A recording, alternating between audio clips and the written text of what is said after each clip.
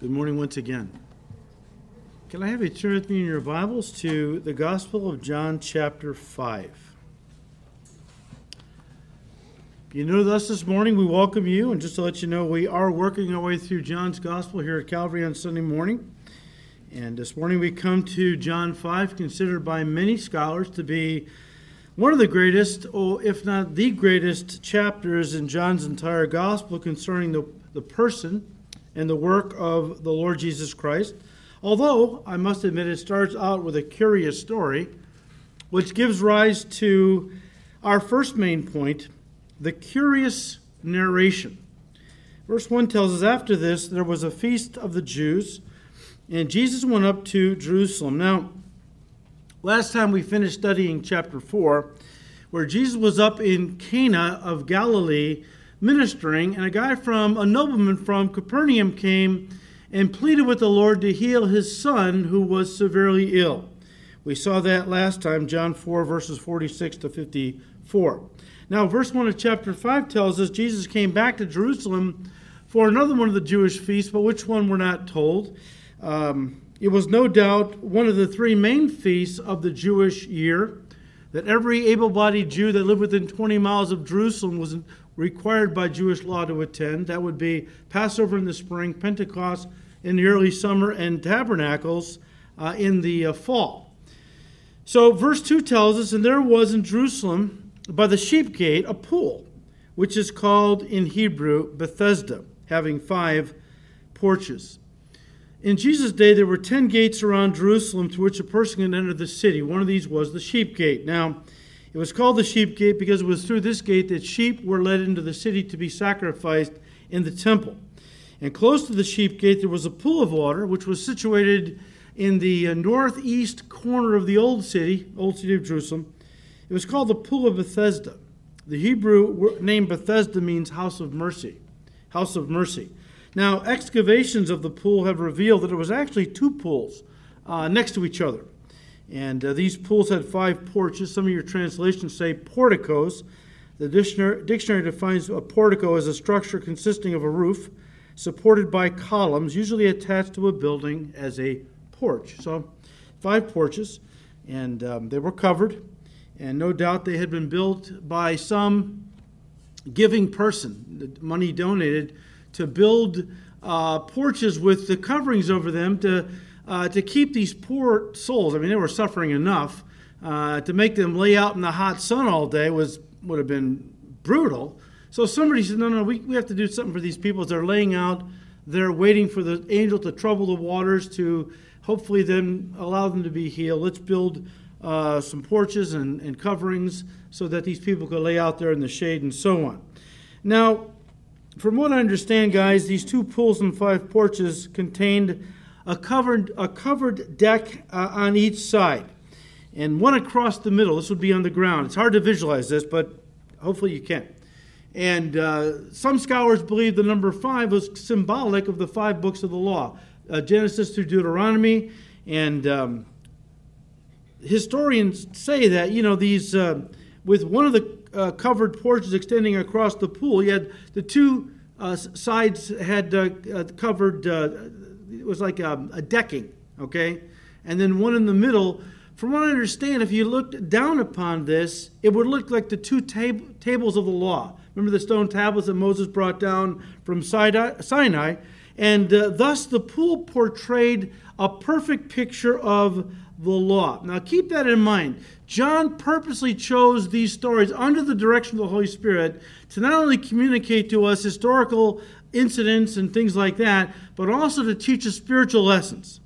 The fact that, the Holy Spirit is keying in on this one guy in this place is significant. He's trying to teach us a spiritual lesson. We'll get to that as we go. But right now, just understand this whole area symbolized the law with the 2 tables of stone. And the law of Moses contained, of course, no mercy for guilty sinners, only punishment. And yet this place was called the house of mercy. Why? Well, verse 3, in these lay a great multitude of sick people, blind, lame, paralyzed, waiting for the moving of the water. For an angel went down at a certain time into the pool and stirred up the water. Then whoever stepped in first, after the stirring of the water, was made well of whatever disease he had. Now a certain man was there who had had an infirmity 38 years. Now you have to understand something. The Jewish people believed that sickness and other infirmities was the result of sin. We're going to see that more clearly in John 9. It's not true, but that's what they believed. They believed that sickness, handicaps, infirmity, blindness, all of that was the result of sin in your life. Therefore, if God were to heal somebody, well, it signified the mercy of God upon that person in that God had forgiven their sin and now healed them as a sign he had forgiven them their sin. And was that why they called this place the House of Mercy, Bethesda? Possibly, maybe even probably, because it signified God's mercy on people and how that he forgave their sins and healed their infirmities. And while it's true, as we just said, that the Bible doesn't teach that all sickness can be traced back to sin in the life of the person afflicted, in this man's case, his infirmity seems to have been the result of some kind of sin in his life. Verse 14 alludes to that. Now, before we go any further, let me just say that some of your Bibles may have a footnote at the bottom of the page that says something to the effect, the end of verse 3 and all of verse 4 are not found in the best manuscripts. Please disregard that, okay? Without getting into a study on which manuscripts are the best, a subject that usually causes most people's eyes to glaze over, let me just appeal to your common sense. If you take the end of verse 3 and all of verse 4 out of the passage, it would read like this, starting with verse 2. Now there is in Jerusalem by the sheep gate a pool, which is called in the Hebrew Bethesda, having 5 porches. In these lay a great multitude of sick people, blind, lame, paralyzed. Verse 5. Now a certain man was there who had an infirmity 38 years. Guys, that reading completely removes the reason for why all these sick and handicapped people were gathered at this pool. One guy possibly for 38 years. Why were they all there? Because they all had the hope of being healed. The fact that this man and the rest of these folks kept coming back to this pool tells me this story was true. A lot of people say, oh, sounds like a fairy tale. It doesn't belong in the Bible, really. But then you have to answer, well, then why did these folks keep coming back to this place? One guy possibly for 38 years. I mean, that testifies in my mind to the validity that this account was actually true. That these people were being healed on a regular basis, because if not, listen, they wouldn't keep coming back in the hopes of being healed. Hope was the driving force, though. Hope was the driving force in all of these people's lives. And I say that even though I'm calling the second main point the hopeless situation. The hopeless situation. Look, sometimes people, like this crippled man, find hope in what, for all intents and purposes, seems like a hopeless situation. Why? Well, we've already talked about this in John's Gospel. Because people need hope. Hope is essential for life. People need hope. Hope is the thing that gets us out of bed, that we're going to have the hope of having a good day, gives us strength to go on, to face every new day, especially if you're dealing with some infirmity, okay, like this guy was. Even if it's a long shot hope. Even if it's a hope that's kind of mathematically impossible. In the minds of the desperate, it's still hope. That's what causes people to fly to different countries in the world, like Mexico and other countries, to try experimental cancer treatments. They know it's a long shot, but they do it because some hope is better than no hope. Because if you stop having hope, you just give up, you're done. So hope is essential. And no doubt this is what drove these folks, and especially this guy, who for 38 years had been dealing with some kind of infirmity that had impeded or impaired his ability to walk, possibly even to move at all, kept him coming back. Now, we're not told what that infirmity was. Not important. Also, we're not told how long this man's family or friends had been carrying him down to this pool every day in the hope that he might be the first one into the water when the angel stirred it up. For all we know, he and his family and friends have been carrying him down to this pool for years, maybe for 38 years, maybe the whole time he was infirmed. I mean, we can only imagine how miserable this man's life must have been as he lay there day after day, hoping against hope that he might be healed. One commentator offers this insight into what this scene was like. He said, and I quote, "What a pathetic sight the crowd around the pool must have been. According to verse 3, a great number of disabled people were there. Not just a few, but hundreds of people gathered around those porches at Bethesda. The sick, including those with undiagnosed diseases, those who were so feverish that they had to stay in the shade because the heat of the sun was unbearable, the blind, some congenitally blind, others newly blind, the sightless huddled close to the edge of the pool, no doubt, hoping someone would lead them into the pool when the waters quivered. The withered and lame were there, who could not make it to the pool on their own.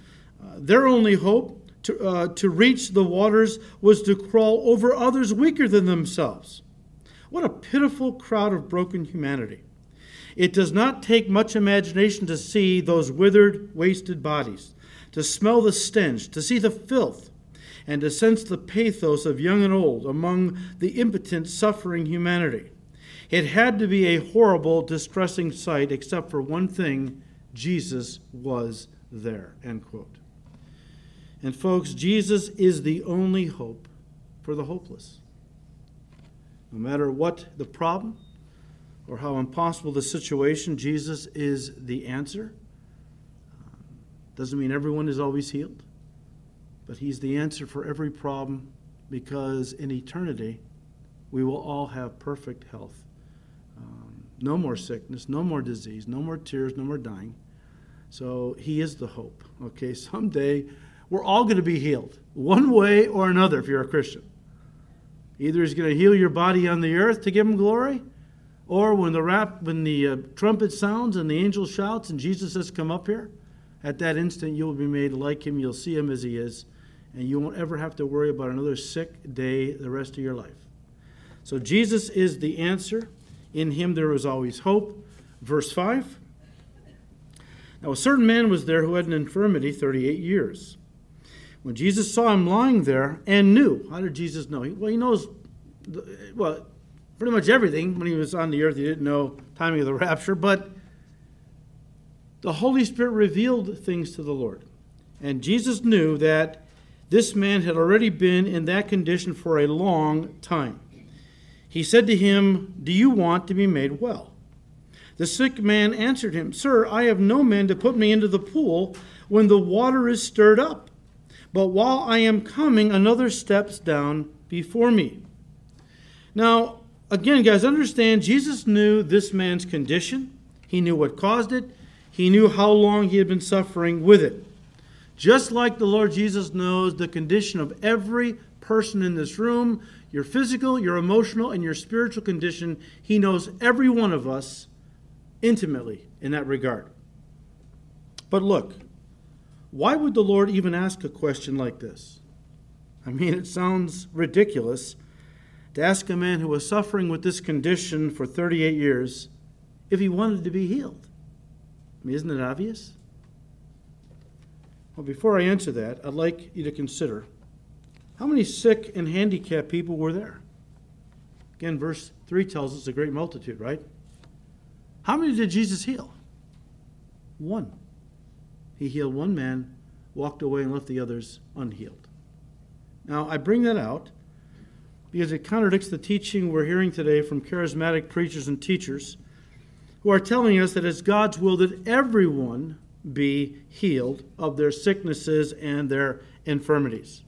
And when you point out to them that not all Christians are healed, or that in this story Jesus only healed one man and left the rest unhealed, they often respond, well, if Christians had enough faith, they would all be healed. And the reason Jesus only healed one man out of hundreds at the pool of Bethesda was because the man in this story was the only one who had faith to be healed. Well, sounds good, I guess. But as you read the story, you realize that not only didn't this man have faith to be healed, verse 13 tells us he didn't know who Jesus was. The issue that's being taught here is the sovereignty of God, not the faith of man. The sovereignty of God basically means that God is in control. God does what he wants, and we must accept that. Whatever he chooses to do, we must accept it and submit to it as his sovereign will and what is best for the situation. We can always pray for what we want God to do and think God should do. No problem with that. But 1 John 5:14 and 15, this is the confidence that we have in him, that if we ask anything according to his will, he hears us. And if we know that he hears us, then we know that whatever we ask, we shall have the petitions we have asked of him. So we go ahead and we ask God for what we want, what we feel we need, what we think he should do. Nothing wrong with that. But always end your prayers as Jesus did in the garden, but not my will, but your will be done. Now we do know that Jesus would go on to say in John's Gospel that he only did the things his Father directed him to do. So obviously, the Father, through the Spirit, only directed him to heal one man out of hundreds that was in this area, sick, infirmed, and so on. And no doubt the Father directed Jesus which miracles to perform, who to heal, because those things would bring the most glory to God. And one of the reasons Jesus picked this man to heal, again, through the leading of the Holy Spirit, was not simply to show mercy to someone who was suffering with a debilitating infirmity. Yes, that was part of it. But I'm convinced it was to use this story in a further way, bigger way, to teach all of us a spiritual lesson. Now, hold on to that. We'll come back to it, okay? But getting back to our earlier question, why did Jesus ask this man if he wanted to be healed? Isn't the answer obvious? You'd think so, right? But not really. Not really. What do I mean? Well, you see, there are a lot of people who are crippled in life. Not physically crippled. There's a lot of those. But there's a lot more who are crippled, not physically, but psychologically. In other words, they're hindered in their ability to function as healthy people because of things like anger, hatred, bitterness, unforgiveness, and other debilitating emotions that they have internalized over the years. And as such, these have become so much a part of them, of who they are, for such a long time that they don't really want to be healed, quote unquote. We'll call it a healing, okay? They don't really want to be healed because they have come to depend on these things as a crutch to get them from day to day. Look, negative emotions are destructive, but they're also empowering. They're kind of like drugs, okay? There's a lot of people who need drugs to get from day to day. Now, I'm not talking about prescription drugs. I'm talking about street drugs, crack cocaine, methamphetamine, that kind of stuff. So a lot of people have come to depend on that to get them from those things that get them from day to day. And even though those things are killing them from the inside, poisoning them, they still lean on them. And that's why a lot of drug addicts don't want to be delivered. They don't want to be healed. Because that's their crutch. They need that to get from day to day.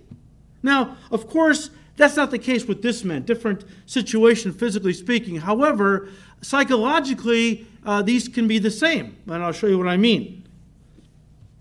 As we look at the man in our text, it could be that after 38 years of being lame, having people, support him, help him, literally carry him from place to place, that he had gotten, listen, comfortable and used to his infirmity. In other words, he had become dependent upon it like a crutch to get him from day to day. And it could be, and I'm just speaking hypothetically, I don't know for sure, it could be that dependence upon others to do for him was more appealing than the independence and personal responsibility that a physical healing would bring into his life. That could be scary, can't it? People that have gotten used to others doing for them, taking care of them. Oftentimes they just have gotten used to that. And the idea of being independent, self-sufficient, responsible for their lives is very scary. And they don't really want to be healed in that regard. And so, guys, with that in mind, Jesus' question to this handicapped man suddenly doesn't sound so ludicrous.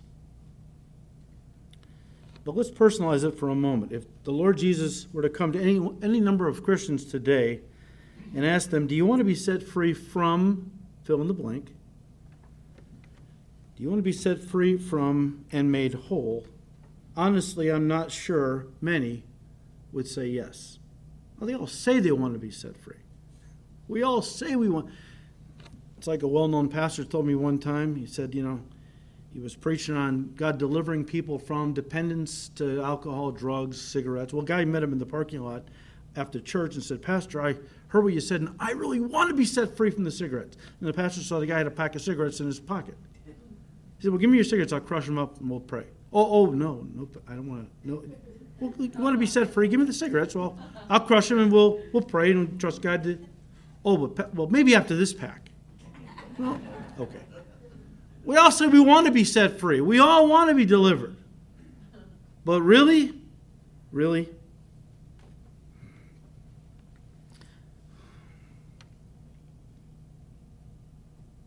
When Jesus said this to this man, do you want to be made well? I think he was taking this into consideration. You've been in this condition for so long. Do you really want to be made well? Are you going to be able to function? Are you scared? Are you more scared of the healing and what it's going to mean for your life that you'd have to be responsible and independent? Is it just easier for you to still lay here and keep being lame? Again, if Jesus were to ask a number of Christians today that very question, again, I'm not sure that they would say yes. And that, guys, in a nutshell, is the reason why so many Christians remain crippled and lame in their walk with God. It's not because God doesn't want them to walk with Him. He's commanded us to do so. It's because they don't want to let go of their crutch in life, whatever that crutch might be. They have come to depend upon it to get them from day to day. Listen, wholeness in life, which brings with it the ability to function as a healthy person, again, from day to day, starts, listen, in the heart. It starts in the heart by letting go of things like anger, resentment, bitterness, jealousy, unforgiveness, especially hatred. If these are left undealt with, and a lot of times we've internalized them for so long, sometimes we're not even aware anymore that we have these feelings. We've kind of pushed them off into the side, locked them in a closet somewhere. They're there, but we don't want to deal with them. We all got the junk closets, right?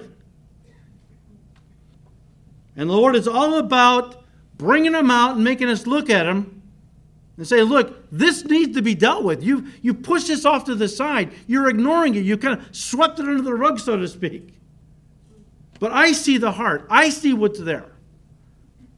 And until you are ready to give me this, until you're ready to honestly want to be freed of this or healed of this, it's going to damage and possibly destroy your walk with me. It's already damaged it. Look, if these are left undealt with, they will definitely cripple your walk with God. Not to mention destroy you from within. And so Jesus is asking, I believe, you this morning, do you want to be made well? And the Greek word in verse 6 for well is a word that means healthy. Do you want to be made healthy? But we so often do exactly what this man did when Jesus asked him if he wanted to be healed. He gave the Lord excuses. Why he wasn't healed. Why he couldn't be healed. And even blaming others for not helping him to be healed. Verse 7. Pastor Chuck Smith, I think, summed it up well when he said, and I quote, It's interesting the man didn't answer the question of Jesus at all. The question was, would you like to be healed? And all the man did was tell Jesus the reasons why he wasn't healed. I think that a lot of times when the Lord comes and addresses our place of impotence and by asking, would you like to be set free? We give the Lord excuses. Well, Lord, I've had this for a long time and blah, blah, blah, and I really have tried this and that, and I can't be set free. Chuck said, we're just telling him all of the reasons why we can't be set free. All the reasons why we are continuing in our place of impotency rather than responding, yes, Lord, I would like to be healed and set free. And so the man gives to Jesus the reasons why he isn't and can't be healed. You probably know all the reasons why you're in the condition you're in. You could probably give the Lord a good explanation for what's going on. This is what's happening, Lord. This is why I'm still in this same lame condition, why I'm not healed. The question Jesus asked this man was, would you like to be healed? End quote. And guys, that brings us to our third main point, the Sabbath violation. Verse 8, Jesus said to him, rise, take up your bed and walk. And immediately the man was made well, took up his bed, and walked. And the day was the Sabbath. The Jews therefore said to him who was cured, it is the Sabbath. It is not lawful for you to carry your bed. He answered them, he who made me well said to me, take up your bed and walk. Then they asked him, who is the man who said to you, take up your bed and walk? But the one who was healed did not know who it was, for Jesus had withdrawn, a multitude being in that place. Now, guys, that John makes it a point to tell us that Jesus did this healing on the Sabbath was no accident. What he's trying to do, he's trying to show us that it was because of Jesus' supposed Sabbath violations that weren't violations at all. But in the minds of the Jews, when John uses that term, it's always the Jewish religious leadership. But John wants us to know that it was Jesus' Sabbath violations that escalated the hatred of the Jews toward him to a point where eventually it led to his crucifixion. John wants us to understand that. And John makes that point very clear in verse 16 when he said, for this reason the Jews persecuted Jesus and sought to kill him because he had done these things on the Sabbath. Not only did Jesus heal this man on the Sabbath, but then he had the audacity, the unmitigated gall, to tell him to pick up his bed. Don't think of a whatever. Don't think of a 4-post bed. It's actually a sleeping mat or a bedroll. Jesus said, wrap up your bedroll and get out of here. Take it with you. But the reaction, if the story is curious, the reaction is even curiouser. Is that a word, English teachers? I mean, instead of being excited that religious leaders, instead of being excited that a guy who was crippled for 38 years was now walking, they didn't care about people. They only cared about their rules and regulations and how spiritual they looked and how they prayed on the street corner and then foreclosed in some poor widow's house. They didn't care about people, all right? All they cared about was their rules and regulations. And here's another thing. You'd think they would have gotten excited not just because this guy got healed, but because in their own scriptures, in Isaiah 35 and other places, it prophesied when Messiah comes, one of the things he's going to do is make the lame walk. Now here's a guy who's calling himself the Messiah, who's working miracles, causing lame people to walk, doing all the things Messiah was prophesied to do. You'd think they would have fallen on their faces and welcomed their Messiah. But no, they fought against him. They hated him, wound up crucifying him. All because of their hard hearts. But look, we could go on this point, because since John focuses our attention, though, on the Sabbath, and since it was Jesus' supposed disregard and constant violations of the Sabbath that caused these religious leaders to hate him so much and had them wind up finally killing him, I think it's an important enough subject for us to look at next time. And I say that because there are a lot of churches today who teach that the Sabbath is still in effect. And Christians need to keep the Sabbath. And I've had numerous people ask me that question. I've heard guys on radio, and it's become kind of a big thing today in some circles. What about that? What about that? Well, come on back next time, God willing, and we will look at that. And if you're thinking, well, gee, the Sabbath, I'm not into that. It doesn't affect me. I don't think I'll come. Maybe I'll go play golf or something. There is a spiritual application that you really need to hear. So come on back. All right. So we've seen the curious narration, the hopeless situation, the Sabbath violation, and finally the practical application. Verse 14, afterward Jesus found him in the temple, this guy, and said to him, see, you have been made well. sin no more, lest the worst thing come upon you. And the man departed and told the Jews that it was Jesus who had made him well, thinking he was doing Jesus a service, advertising the Lord's ministry. Didn't realize that was the piece of information they were looking for because they wanted to kill the man. And they probably knew who Jesus was. We knew it was Jesus. We're going to get him. That kind of thing. As I said, and we'll look at this more clearly in chapter 9, the Jews believed that sickness and handicaps were the result of sin. The Bible doesn't teach that, but they believed it. Okay? But here, Jesus tells us in verse 14, apparently this man's infirmity was caused by sin in his life, in some capacity. But notice that as soon as he was healed, he made a beeline for where? The temple. Now, this would be the temple precincts, not the temple building. Okay, there's the naos, temple proper. That's where the priest would enter in and burn incense and things, and the Holy of Holies would be there. This was the temple precinct where people were allowed to congregate, and rabbis taught, and Jesus taught there many times.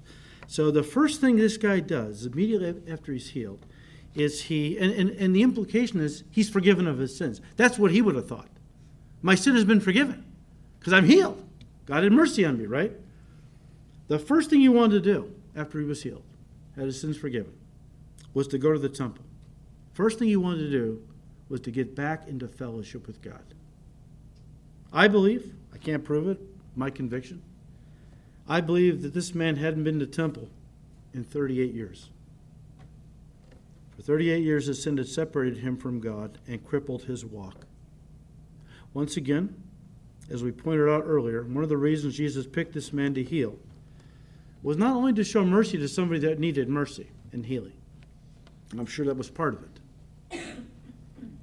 But I think the larger picture was to use this story to teach us all a spiritual lesson as well. Initially, when Jesus asked this man if he wanted to be healed, he responded by giving the Lord, as we said, excuses. Why he hadn't been healed, why he couldn't be healed, even blaming others for not helping him to be healed. Many of us do the same thing. We tend to make excuses for ourselves, even blaming others for not helping us to walk with God. Years ago, I had a guy in the church, he didn't last too long, but he was here for a while, who blamed me for him not being able to walk with God because I refused to disciple him one-on-one. Now understand, I have discipled people one-on-one numerous times. The reason I wouldn't disciple this guy is because he wouldn't come to church. He didn't want to come to Sunday service or Wednesday night to sit under the teaching of the Word, which would have discipled him. No, he wanted me to disciple him. He wanted his own personal pastor. And I said, look, when you come to church, when you start coming to church and sitting under the teaching of the Word, you're going to grow. And if you need extra help, I'll be happy to meet with you one-on-one. But I wasn't going to feed into this guy's whatever pride. I'm not going to sit with everyone else. I'm special, and you need to minister to me one-on-one kind of an attitude. No way. So so he left. It was my fault for his lousy carnal walk. Okay, whatever. Whatever gets you from day to day. Blame the pastor for your lame walk. That's okay, all right? Look, let me just say this. Don't blame your spiritual lameness on anyone else. Now, Jesus is not looking for excuses. He's asking you a very simple question. Do you want to be made spiritually whole and healthy? It's either yes, I do, or no, I don't, but it's up to you. It's a matter of your will. After asking this man that question, Jesus simply said to him, rise, take up your bed, and walk. Don't miss this. Notice that Jesus gave this man an impossible command to obey. Impossible by his own strength, or in his own strength. And yet, when this man willed to obey Jesus' command, when he willed to do the Lord's will, he discovered that everything he needed to obey was supplied to him from God. Don't miss that. Every one of the commands the Lord has given us in His Word are impossible for us to obey in our own strength. And He knows that. He knows that. He commands us, walk with me, serve me, glorify me, be victorious, be holy, love your enemies. All these go beyond our ability to obey. But if we will to obey, if we will passionately desire in our heart to obey what God has said, what He has commanded us, listen, He will supply us with the power to obey. As someone has said, the Lord's commandments are His enablements.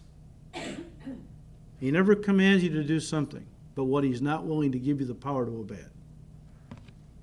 The Lord knows we're all weak, that our frame is but dust.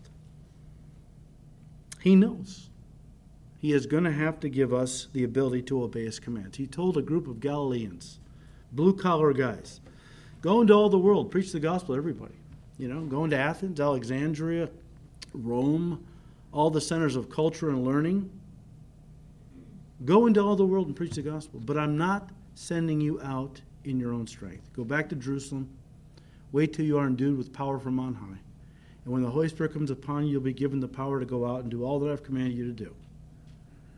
That command goes for every one of us as children of God. Whatever the Lord commands you to do, don't say, well, Lord, I can't do that. I've tried. The Lord is not asking you to have the ability. But what He is expecting from you and I is to have the desire, the will to obey His word. He doesn't want to hear excuses as to why you haven't been able to stop drinking or taking drugs or looking at junk on the internet or letting go and forgiving others who have hurt you. He's not looking for excuses, all right? These things are destroying you. They're destroying your health, poison you from the inside. They're definitely damaging your walk with the Lord. He's not asking you for any excuses.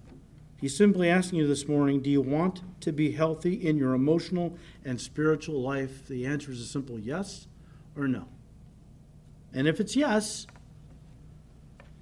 well, when you say, yes, Lord, I do desire, and you begin to act on that desire, then He will supply all the power you need to obey. And guys, this could apply to anything, to your marriage, to your ministry, again, to some weakness or area of bondage in your flesh, alcohol, drugs, cigarettes, pornography. Jesus is asking everyone here this morning, do you want to be healed? Do you want to be delivered? Do you want to be made whole? And understand, so often we want to point it back at us. Well, Lord, here's why I can't. Again, the Lord didn't come up to this guy and say, all right, have more faith, you'll be healed. Have more self-esteem. Look at you laying there like this. Look at this. Have more self-esteem. That's going to go a long way in you getting up and being healed. Or, I love this one today. You hear this from churches. Amazing to me what's going on from some pulpits. The Lord didn't come up to this guy and say, visualize yourself running through a meadow.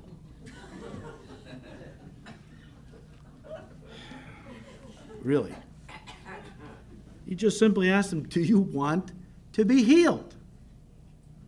Notice the Lord's command was threefold. Rise, take up your bed, and walk. Rise. Will to do the impossible out of obedience and faith, and then begin to act on your faith. Take up your bed. Don't leave anything behind that you could use the backslide with. Make a clean break from your sin and your past. A clean break from the old friends, the old places, the old ways of thinking. No more. Don't leave anything behind that you might backslide with. Dump the drugs. Okay? Get rid of the porn. Whatever it might be that's stumbling you. If you want to obey Jesus, He says, rise. Take up your bed. In other words, get it out of here. Don't come back to this place. And finally, walk. Don't expect to be carried any longer. You're no longer a spiritual cripple. You are a new creation in Christ. Old things have passed away. All things have become new. Paul said you are more than conquerors through Him who loves us. Look, the time for many Christians is to get up now. It's enough of just, living their Christian life like a spiritual invalid. No power, no walk, no ministry. The time has come for the children of God to rise up and start walking with God, to take responsibility for their life. Sure, a walk of faith is kind of scary, because as you walk with Him, He will direct you into areas that you're going to need more and more faith, because He wants to use you more and more for His glory. But you got to take responsibility for your spiritual life. You got to make the effort to be all that God, by His grace and strength, don't forget that, has commanded you and I to do and to be. Look, as Christians, we all want to walk with God, but very few of us are willing to kneel before God. In other words, we want spiritual wholeness, victory, strength, but so often we're not willing to let go of our sin.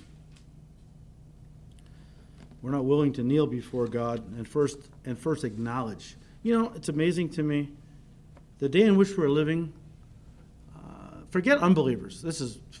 They're doing this all the time. I'm talking about Christians now. It's amazing how many Christians are involved in sin and yet have justified it. Or they won't even acknowledge they're in sin.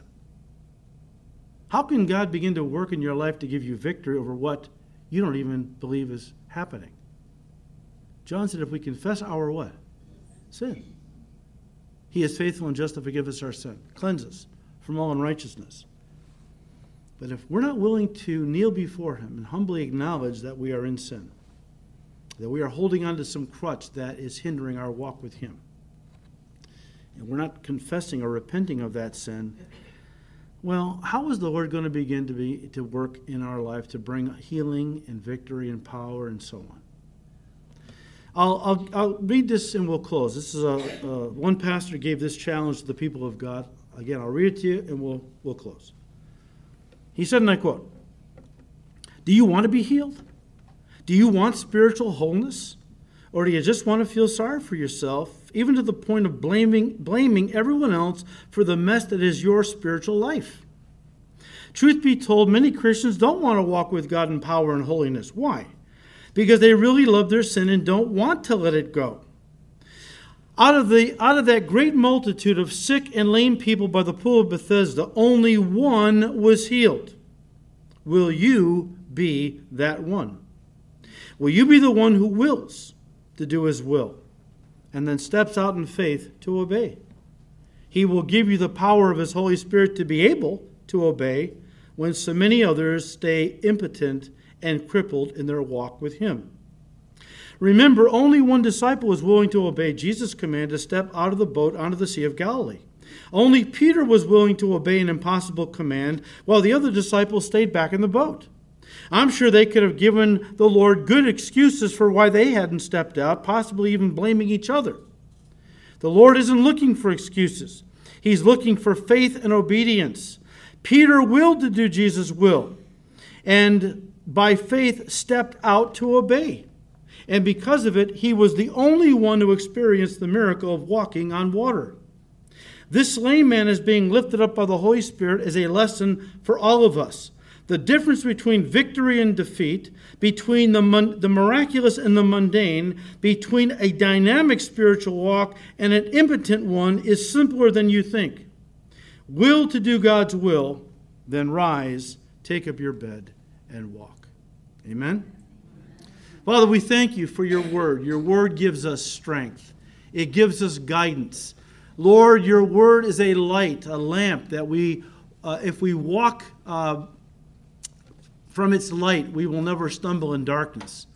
And Lord, forgive us if we have been like this lame man in our Christian life, where, Lord, we have basically just, the devil has beat us down and we've failed, and so we're just laying there now like a crippled, impotent person, making all kinds of excuses why we can't stand up, we can't serve you in ministry, we can't go out and witness for you and see people saved. We have all these excuses, when I get the promotion, then I'll have more time.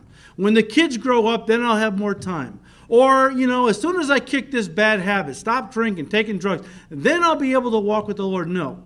Lord, forgive us for thinking that way. It's you that gives us strength. And all we need to do is say, yes, Lord, I want to be set free. I want to be whole. And then step out in faith. And as we do, you will give us the ability to do all that you've commanded us to do. So, Lord, we pray that you would give us fresh power in this church. That, Lord, your Spirit would fall upon us. That the excuses would stop, that the power would flow, and we would present ourselves daily before you as instruments to be used by you for your glory. Here I am, Lord, send me. May that be the cry of our heart. We thank you, Lord. We ask you to continue to bless these studies in your word. We ask it in Jesus' name. Amen.